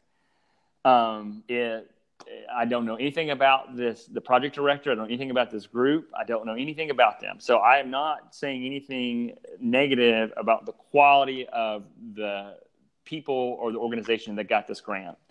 All I'm doing is I'm reading from the description of the award that was posted on the USDA website. And I'm reading to you this, Brandon, for the very first time. And I just wanted to get your response. And when I read this, I want to set this up a little bit, that it's actually hard to read this because there are certain words that are merged together. So, for example, this word counties possess unique, those three words, counties possess unique, it's actually in this description on the USC website, all one word. And there are a couple of different instances of this. And it's really sloppy. And generally, when they get these descriptions, they just copy it from whatever the applicant has posted. So are you ready? Are you ready? I am. Yes, I'm ready. All right. So this is the non-technical summary from the USDA NEFA CRIS page. Okay, quote. And what this is a description of the necessity of why they should get this money. In addition to the disparity traditionally experienced by minority farmers, the women and minorities in South Fulton, Douglas, Carroll, and Paulding counties possess unique characteristics and challenges to accessing resources that are exacerbated by the rural nature and very low population densities of the area. Individuals in these areas experience increased hardship due to farm dependency and limited to no access to necessary resources such public transportation and broadband services, which makes access to the information, labor, and other resources more difficult. Is that? Are you done? Yes. What? They don't have broadband in Fulton County? Did they say rural? Yeah, that's what. Right. Douglas. Yes. Douglas and Fulton. I mean. Yes. Wow. Yes. That are exacerbated by Fulton, Douglas, Carroll, and Paulding, exacerbated by the rural nature and very low population densities of the area. Holy moly, dude! I mean, in that, wow, sounds like you're talking about Reedsville. I actually wrote them an email and I said, look, this is what I said. Actually, I said, I'm glad to see that the award's been announced, and these are no doubt well deserved. But I feel like you should address this issue in this description. I said, obviously there are word choice and grammatical problems here, but South Fulton, Douglas, Carroll, and Paulding are essentially metro Atlanta counties. Downtown Atlanta is located in Fulton, and pointing out their, quote, rural nature and, quote, very low population densities is almost nonsensical, especially in light of issues facing truly rural parts of the state. Oh, like, yeah, just a slap in the face. Slap in the face. I mean, it is like... Dude, I mean, what about where if you live in a place where it is, the thing that always struck me about Reedsville was that, the broadband could be an issue. And then the selection of food. And, and it's well known, that's one thing that everybody talks about when you go to the freaking grocery store in Reedsville. It's basically like living in a food desert. And that's true. I think that's another conversation to have is you have one grocery store and the food quality is really poor in there. In the middle of farm country. That's right. And it's like, oh, man, what a slap in the face to places like that. Because there are truly places. That's amazing. That's amazing that somebody could get away with saying any of that stuff. I mean, I don't know much about Carroll County, but Carrollton's got to be pretty big, right? It's doing fine. It's also got West Georgia University. I mean, it's doing good. Carroll is a pretty well-to-do county, and Paulding County is just rife with development now. Yeah, I mean, and then South Fulton is like what down there by Serenby and all that stuff. Yeah, that's right. And it's you're not hurting. South Fulton is more rural than North Fulton, but that's apples. Well, it's not saying anything at all. I mean, South Fulton is the airport. And then, oh, wow. Some nice rolling areas around there. But I just, well, there's tons of options for them. I mean, It's exacerbated by maybe because you don't want to. I don't know. You don't want to get off the couch and seek it out. No, I think it makes the USDA look stupid when they put that up there. I was just trying to save their rear ends, the guys that run that program. But also, I look at it and because it's not the residents of those counties saying this. Well, no. It also shows you some of the flaws in the whole system. Like I'm not saying there's anything going on like bad by this applicant or anything happened bad behind the scenes, but you can also see what you paint a picture for reviewers who don't know what's going on. Exactly, they have no idea. You don't mention where it is. Yeah, but that I hate to say. I mean, I'm just gonna go. That's bullshit. That whole description right there is bullshit. And for sure. And if you want to write a different thing, if you may have a good project. Which would be fine. It's fine. Go for it. But like that description is a slap in the face, really, to everybody in the state of Georgia. I mean, everybody who ever needed any kind of USDA funds, like describe it differently if you really have a good project that people there. But well, for sure. I mean, the litmus test to see if you have good broadband or not is, and I'm not talking about like the trendy.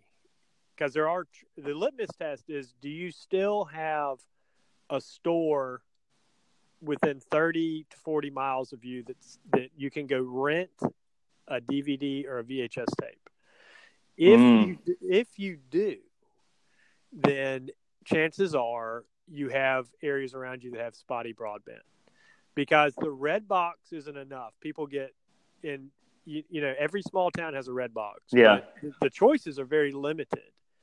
And I've noticed in my travels that when you get around the places that have the bad broadband, you will find there's one in Hazelhurst.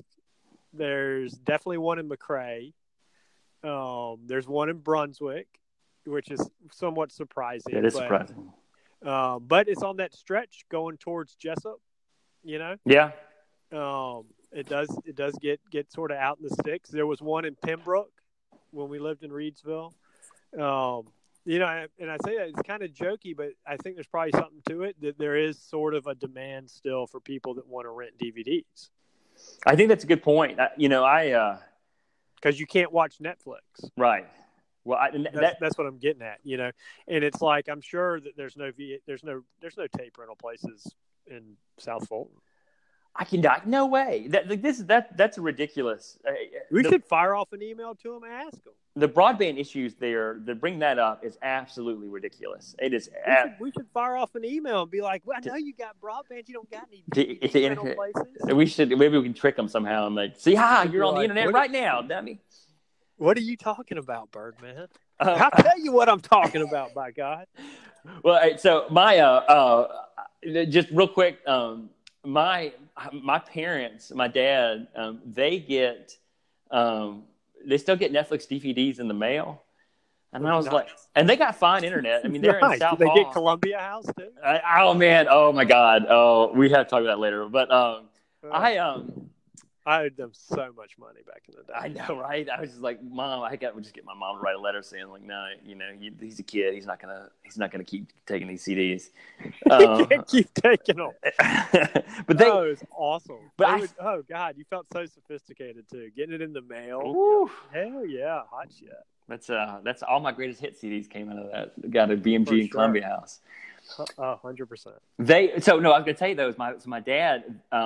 Last time I was there, time before last, they were cutting. They were turning off their internet. They called them up and asked them to eliminate their internet. That they just didn't use it. So they still get Netflix DVDs in the mail, but they just don't use internet. Now, that's cool. I said, you're the last people. I mean, you're the last people in the world I know getting the alpha internet. The last bastion, but it is high. I mean, in St. Mary's, we use this company called TDS. I mean, our internet sucks. Does it? It's atrocious. I mean, if you're in one, and we live in a small house, we live in like an old like mill house type house, and if you're in one side of our tiny house, like all these newfangled organic farmers, they love living in these tiny houses. Yeah. I mean, man, the story of Grassroots is we've lived in a single wide trailer. That was a tiny house. We've lived in a mill house, which is a tiny house. And in our little mill house, if you're on the other side of the house, like when my boys are wanting to watch Netflix in their room, it's a constant like thing. and TDS was like, well, yeah, you got to get a magnifier to boost the signal, like a signal booster. It's like, how can this be? Yeah. It's wild, man. So, I mean, I get it. It's expensive, too. It is, yeah. I don't have it. I may go back to Columbia House. I think we should save another conversation, another podcast, just to go nostalgic on local VHS rental places. Like I'd be willing to bet in North Camden, where my farm is, that I don't know that you could find a company that you could get internet with or not. It's out there. Yeah, I was trying to think. I don't. I'd have to look. I know you don't get cell service. Real sticking point trying to get my wife to move out there. Well, you don't even get any cell phone service. Like, well, honey, it's not always going to be like that. They won't get it until more people move out there. That's right. You guys can be a tipping point. It's like the frontier. Somebody had to go. May as well be you. Oh, you have to sell it differently. Yeah, my way of selling is I'm not a great salesman, but my way of selling it eventually will just be, I got my strawberries in, I got my satsumas going, which are just gangbusters, and man, it's like mentally I'm like recovered from Irma and the move down here and everything, and I'm by golly I'm going to start doing some chicken next year. Oh, are you really?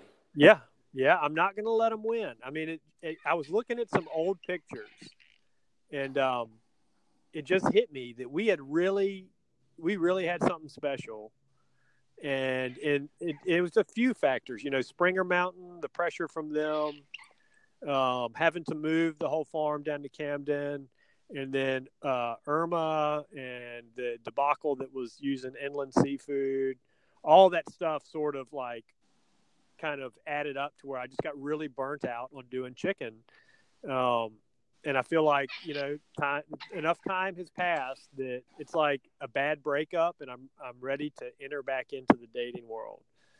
And I'm pretty excited about it, man. That's good for you, man. I'm excited. So are you selling satsumas this winter? I didn't really. I only left enough blooms. I got only 100 trees, but I picked off all the blooms again this past year. But I left enough to where maybe I could fill up maybe half of a 5-gallon bucket with satsumas. Mm-hmm. And so that's what I'll do. I'm going to let this week go by. It's nice and cold at night. They need a little bit of cold to get a little bit sweeter. But I ate one the other day, and it was great. My middle child ate one and said that it was better than any orange out of the grocery store. And that means something coming from him, because if there's 2 items of food that this kid loves, it's fish of any kind and citrus. He loved it, and they're easy to peel, and they've really been. Maybe I've just been lucky. Maybe Camden is just the perfect spot, but they've really done well without much like interference from me. As far as like I've never sprayed any pesticides on them. Never really done much to them outside of some fertilizer, and I let my hens range up in there, and so, yeah, man, they're doing pretty good. I'm not selling any this year. Probably next year. Okay, next year. And what about? And you're getting those? Is the whole farm getting certified, or just your satsumas? No, I think what I'm going to do, and I need to shout out Michael Wall. I mean, guy, you talk about a guy that's just like he really is like a diligent worker, and he really is helpful. And he sent me the organic packet, and it has little finger tab notes on it. Like, really? Start here. And then now you move here, hi, and he writes these little notes, Yeah. It's really good. And so I got to talk to him or to you or somebody that knows better. But what I sort of envision doing is, because I still have pigs and chickens, and I'm not going to bother with certifying either. I'm not going to certify any protein organic, right? Yeah. I'm just not. But what I do want to do is have my Satsuma Grove certified organic, and then I want to certify like 2 or 3 acres of basically like what is now fallow ground that I can plant and do. I'm really interested in doing like a U-pick strawberry for next year. I'm not really concerned with whether that's certified organic or not. Like, that would be sweet, but I don't know how possible that is with strawberries.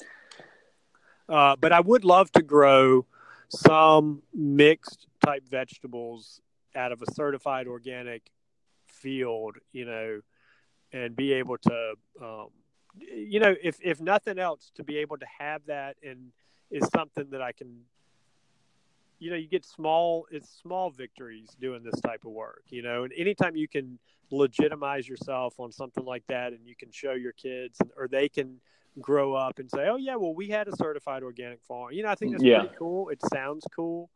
And I think there is something to like trying to eat produce that isn't, and this is just me talking, but I really do have a problem with produce that is laced in glyphosate, and I it's probably my skeptical nature, but I really do get concerned about that because I do think that um, it, it like the organic stuff has gotten weird, with like different factions of like people and why they think organic and this and that. But the reality is that I just want to be able to produce food that doesn't require. If it requires other work on my end, that's cool. If it doesn't require a bunch of chemicals, Mm-hmm. and I really want to like tend to a piece of land that I'm proud of and that I feel like it just kind of falls in line with how I try to improve this acreage where I'm at regardless, you know what I mean? And like, so I don't know how feasible all that is, but it's the goal, And you said you're going to have, so you've got strawberries in now. Yeah. So you're going to have, are you going to have a U pick next spring? Yeah, I am. So I put these strawberries in. Basically, I've owned this Ford 3000 tractor for like 5 years, probably 4 years. And for a long time, I just owned the tractor. I didn't even have a bush hog. And then I saved up and bought a really like the heaviest duty bush hog that bush hog makes. I mean, this joker can like grind up stumps. It's awesome. It's like a tank. It's a bush hog's bush hog. And so I got that. And then I found a rototiller. I was going to rent one. And I called to rent it. And the guy was like, well, I don't know if you'll be able to rent it because we got it up for sale. And I was like, really? How much? It was $450, man, for a rototiller that's like 6 foot wide, and it's awesome. It really works well. And so I bought that, and then I got a little hiller attachment for my tractor. And you're looking at those implements. I've had the bush hog for a long time, but the other implements, and you're like, man, this is cool. Yeah, they are. It's cool. I mean, because every farmer's dream is to grow stuff, whatever. And I was like a horticulture person before I was ever a farmer. I worked in wholesale horticulture. I've always loved plants. I have a friend that used to call me Horty. Old Horty. Where's old Horty at? And but I've always been a plant guy. And so I bought 250 strawberry plugs. And I bought the Sweet Charlie, and I got Candler, and I did them in a like a hill system, and I'm just doing them on like an annual type deal. I just wanted to try them out, so I put them under drip irrigation on hills. Made my kids plant them. It was great, no, get down there. No, you got to do it. No, you can't. No, you got to be gentle with the plant. No, you got to, And I was really like on them, to plant them correctly. Mm-hmm. It was great, and they did, and they really the Sweet Charlies in particular they look dynamite. They're just a really nice color of green, and they're putting off new growth, and you can tell they've rooted out. The Candler, it didn't appear to have shipped all that great. Like it looked pretty, just looked sorry upon shipping, So it's probably not a good baseline, but I'm not real happy with the way that one has performed. But I was talking with a buddy of mine who's a chef at the Wild and at El Coyote in Savannah today, as a matter of fact. He's a real strawberry connoisseur and used to grow strawberries commercially. And we were talking about different varieties, and he was telling me some good ones. What I'm sort of hoping happens is that it produces well, at least the Sweet Charlie, and I can kind of get my feet wet. This is how like farming has always worked for me: is that I try something, I take a risk, probably take a risk with the total, you got to accept that it's probably going to be a loss. You're not doing it for the money. Yeah. Right. You're doing it for the experience. And so what I want to do is do it, get my feet wet, see what happens, the ins and outs, what went right, what went wrong, what I need to change. And then next year, I'm hoping that I can put in a few thousand plugs, and have a U-pick, and then basically turn the U-pick into like something that we in Camden and Glen and even Brantley and coastal Georgia can be proud of, somewhere where we can go get fresh strawberries. Mm-hmm. And then also while you're there, we do have pork that's USDA inspected, that's in the freezers, retail cuts. And then also maybe I could cook up some barbecue, and serve that up. And it'll be great for my kids because anytime I can put my kids to work on a farm, to me is like, I think there's something really spiritual about that. And I'm not just bullshitting when I say that. Like, I really believe that there's something that comes from that. A child exposed to a farm and like some work, it really just does something to a kid that you don't get, I think, anywhere else really. And so I'm hoping that I can do that. And then with my vegetables, what I'm hoping I can do is I'm gonna try to get into the Camden County farm to school stuff, just with some limited stuff, whether it was like lettuces or like, who cares, like whatever, and really just try to market it and keep doing my restaurants and keep doing my pigs and stuff, but really try to market what I'm doing as a place in a specific area of the world where average people can access this type of food if they're so inclined. And if they're not so inclined, then that's fine. I'll probably run into you at the Waverly Minute Mart, and I don't give a shit. It doesn't offend me. I don't give a fuck. So this all right, what is the growing season for strawberries where you are? Well, see, you can do them on the annual system rather than the perennial. So you do them basically the way Florida does, and you plant them.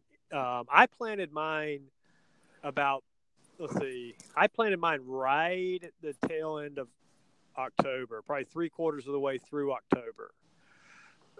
And from everything that I gathered, you'd want to.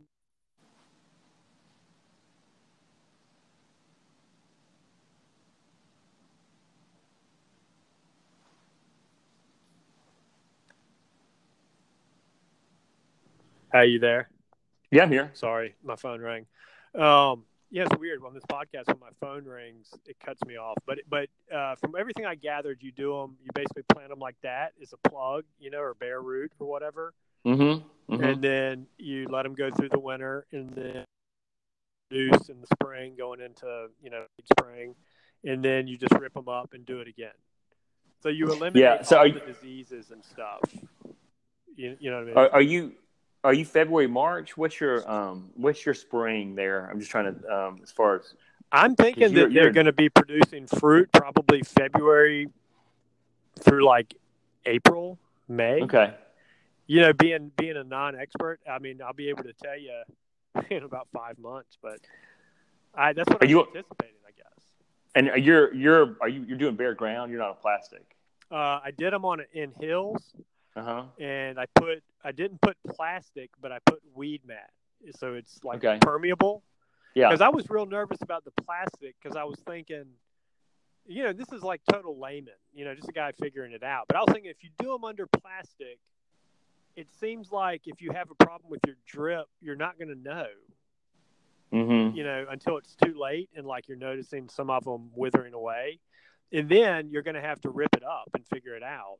And I figured with the permeable stuff, being that the winters aren't that cold and everything, I mean, maybe my thinking's flawed, but I was just thinking it would probably work fine with the permeable stuff. And by the time they are big and vigorous, as long as I can keep in between the rows clean, they're going to be able to sort of suffocate any other weeds that come up.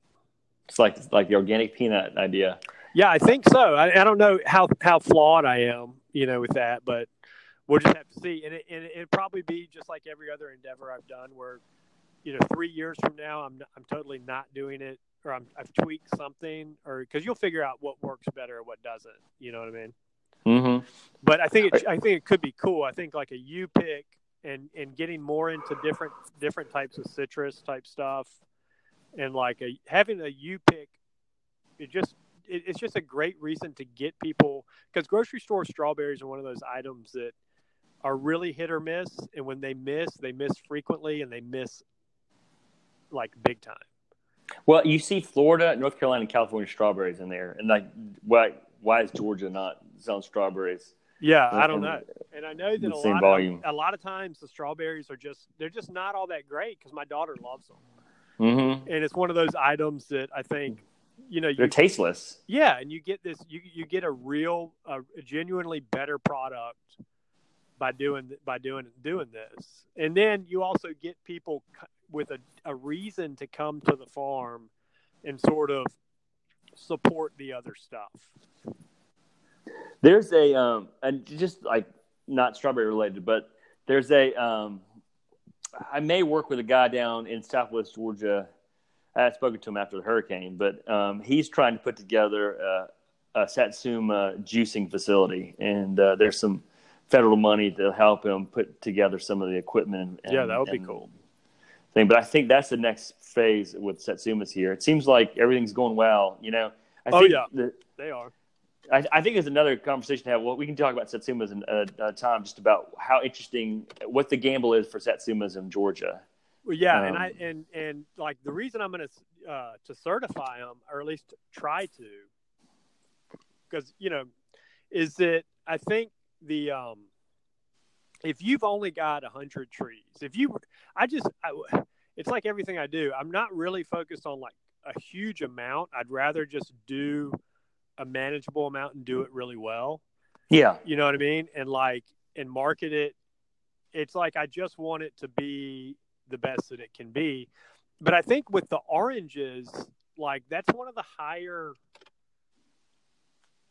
like the glyphosate levels in oranges, I think are higher than a lot of other foods. Interestingly enough. Well, we need just real quick to clarify. So when you talk about like glyphosate, I was confused. I think I have to see the word in my head, and like levels. Are you talking about that the plants are also picking the residuals up out of the ground, or is it actually surface? I don't know. It's something residual. that I had read. I could have swore that I had read. I had read that orange juice itself, because there's now a home test kit. For glyphosate? Yes. Glyphosate? That you can test your food and your body. And I don't think it's very expensive. There's a permaculture guy that's from Waycross. He's moved out to Missouri, but we follow each other on Twitter. And he kind of hit me to this. And I've never really been the kind of guy that was really that worried about the Roundup in my food and like glyphosate. Like I've always kind of had the attitude of like eating vegetables no matter what is better than eating no vegetables at all. Yeah. And I never really stopped to think like, what are the levels, and stuff like this. But I was talking to him about it, and man, I mean, I just got to thinking about it, and it's like, dang, I mean, you're getting your information from like the government also said that cigarettes weren't bad for a long time. Yeah. And so, I just think that I'm naturally skeptical by nature. And then when I read the orange juice thing, it was like, well, hey, I'm not really trying to douse a lot of pesticides, in particular pesticides and herbicides out here anyway. It's like, I just don't really like do that to begin with. Like I don't go through the orchard with Roundup now. Right. You know what I mean? Like I just don't have the need to do it. It's only 100 trees. I can use a lawnmower. And if I'm really worried about weeds, I can throw corn up under one of the trees and let the chickens get it, and they'll scratch all the that's right. weeds up. And they do, and that's what I do. And they also add manure, and it's improved the soil in the past couple of years since I've had them there. The soil's improved pretty dramatically, gone from like a real clay sort of hard pan. You'd have to know the property, but it's not. The soil that I actually had the trees in, is some of this soil was brought in because they were going to put a neighborhood on this tract of land before I way back like 10 years ago, and they had brought some dirt in. So this dirt is not native like Camden dirt. It's like dirt that they had brought in. And it was like just really dense clay, none of which I knew when I planted them, because I planted them when it was all very raw. Mm-hmm. But if you go 20 feet to either side, you'll see that it's black sand, which I think would probably be even better, right, for producing this type of stuff. But so anyways, I mean, it's like if you're already not, I'm not spraying my fence rows with Roundup and shit like that. Like, normally I don't really spray pesticides on really anything. And I just kind of let things do, or if I can't take care of it, I guess I wouldn't be opposed to it. But anyways, long story short, it just gets you thinking, well, if you're already not doing this and you already care about the soil and you're trying to improve it and stuff, like, why not take it one step further and see if you can make more money on it? Yeah, no, I think so. I think that makes complete sense. And with glyphosate, I've talked to a USDA weed scientist. I'm Carol Johnson. I brought him up in the last podcast, but that he talks about it's the safest chemical you could ever imagine. However, we don't have epidemiological studies that are long enough to actually understand what the effects are. So yeah. And the other part, we always look at science. Well, what all that science is that it's the best understanding and tools we have right now. So just the same way, cigarettes are fine. Like when's the last time we said something as a scientific statement as a society that stuck, right? That's right. I mean, cigarettes were fine until that age group got old enough to start getting cancer. Yeah. And then it was like, oh shit. And see, I'm already hopelessly addicted to nicotine and have been for forever. And currently it's dip, and I hope I never go back to smoking cigarettes. But I am 41, and I do, like, it sounds stupid, but I try to really pay attention to what I eat. My dad died. Yeah. My dad died of pancreatic cancer when he was 57, and he was a healthy guy. Yeah. He exercised, didn't smoke, didn't really drink. If there was one thing that he liked to eat, it was like chips and like shit like that. Microwave popcorn, chips. But he was like a healthy coach. He was physically fit. And and it's always in the back of your mind of like, was it something he was eating? Was it some, and it's like, now granted you dip, but everybody, whatever, I'm stressed. If I didn't dip, I'd probably kill somebody. How long, Brandon, after he was diagnosed did he pass away? Like 3 months. 2 months.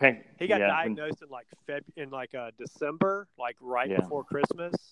Like, he coached his last football game and then had one of his legs swelled up really bad, and he thought it was an injury from mountain biking, and then went to DeKalb General in Decatur, and it was blood clots like all in his leg, and then came home and then kept brushing it off like it's nothing. And then he like went up to take a shower and one of the clots like dislodged, and he fell out like in the shower. And then we found him, and we had to, ambulance came, and then he went to the hospital in Gwinnett and probably stayed for a week. And then they're trying to diagnose it, but it's not officially diagnosed. But from that moment, which was probably like first part of December, he was dead. He died February 17th. Yeah, and pancreatic cancer of a very excruciating. You starve to death. So I mean, it is kind of that type thing that's always in the back of my mind. I think even why I choose to do what I do, be self-employed. Why take all the risk and like not have insurance and sometimes be stretched so thin with money. It's like but it's like you got to be happy, right? You got to like because it's like it's always in your mind like you could be dead by the time you're 57. Yeah, wow. You got to commit and be happy, and like I do try to eat, and especially for my kids, I mean, the older I get, the more I realize that like that no matter how you paint it, if you're spraying poison on your food, that's fine, but don't act like you can't do it different ways on a really small level. That's right. And and if you choose to not, you know what I mean? Like, it's just a food choice. That's all. It's just saying, look, we have a choice. I'm choosing to grow this without this. Not because I think I'm better than you, just because I'd rather not eat that right here, right at this moment in my life. Yeah. I can make that other decision. I can make a decision not to. Yeah. I mean, I eat enough of it. I eat shit all the time. I'm notorious for stopping at the gas station. You can ask my kids, getting something to eat, but I can choose to try to be more natural too. You know what I mean? Like, I think there's a real movement of people that aren't real frou organic, but they are interested in like harvesting their own meat via hunting and fishing. And they're not like your typical, they're not a political group you could easily paint. I think they come from all backgrounds, and they're not like hippies or anything like that. But I think they are interested in like either growing or shooting or buying foods that they have more of a connection with. I think it's just like what I said, being spiritual. I think it is, there's a spirituality to that. It sounds really hippie, but it's not, trust me.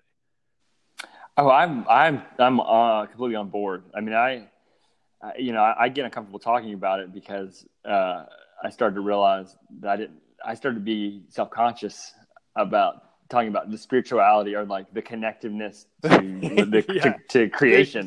Next thing you know, you're buying a tiny house and like. No, really. Oh, did you? Did you? Oh my gosh. Did you see the story about the hemp and the marijuana and how it might change the energies in the world, whether or not you smoke it or not, but just how the plant had the opportunity to change? No, but that's good. Okay, you have to check that out. Yeah. But I think we need to wrap this up here, Brandon. But I think that also you hit right just in terms of like the economics of the small business is that when we talk about our small farms, we talk about organic, what you do, and actually what I do too. We talk about it, it's vertical versus horizontal, or it's artisan versus kind of mass market, right? That's right. You're trying to do something on a small scale that appeals to a few number of people, but also you need to add value to it because you need to make more money off of each individual unit. That's right. And so organic does that. That's right. Yeah. And so, for example, a giant strawberry farm in Florida, they're not going to be organic, but they're not trying to make that much money off that unit, and they're also trying to. This is just looking at it as objectively from an economic standpoint as possible. Not talking about the spiritual or the the potential health conversations. And they're also trying to make, because they're making less money per unit, they have to have less production costs per unit, and the highest cost for any farmer is generally going to be labor. Right. And so what you do then is you spray a chemical that is going to have some kind of efficacy that's greater than or just equal to a person who can use their hands. Then that means that you just spray the chemical on that's right. Not having to clock in, not having to get it insurance. You're not. Yeah. Think about all that. Think about all the soft costs around labor. For sure. I always think about this, and I want another conversation. I would say, well, down the road, but there's a podcast I listen to sometimes called Masters of Scale. Yeah, and it's about Silicon Valley, entrepreneurs / disruptors, about how they scale their company, and it's really it's interesting from like a management standpoint, and listening to these folks especially as they're small, kind of battle through some. The growth, trying to make these right decisions about their employees, about what their company is. But it also, in a way, it seems like I'm listening to aliens, because like why I don't have any desire.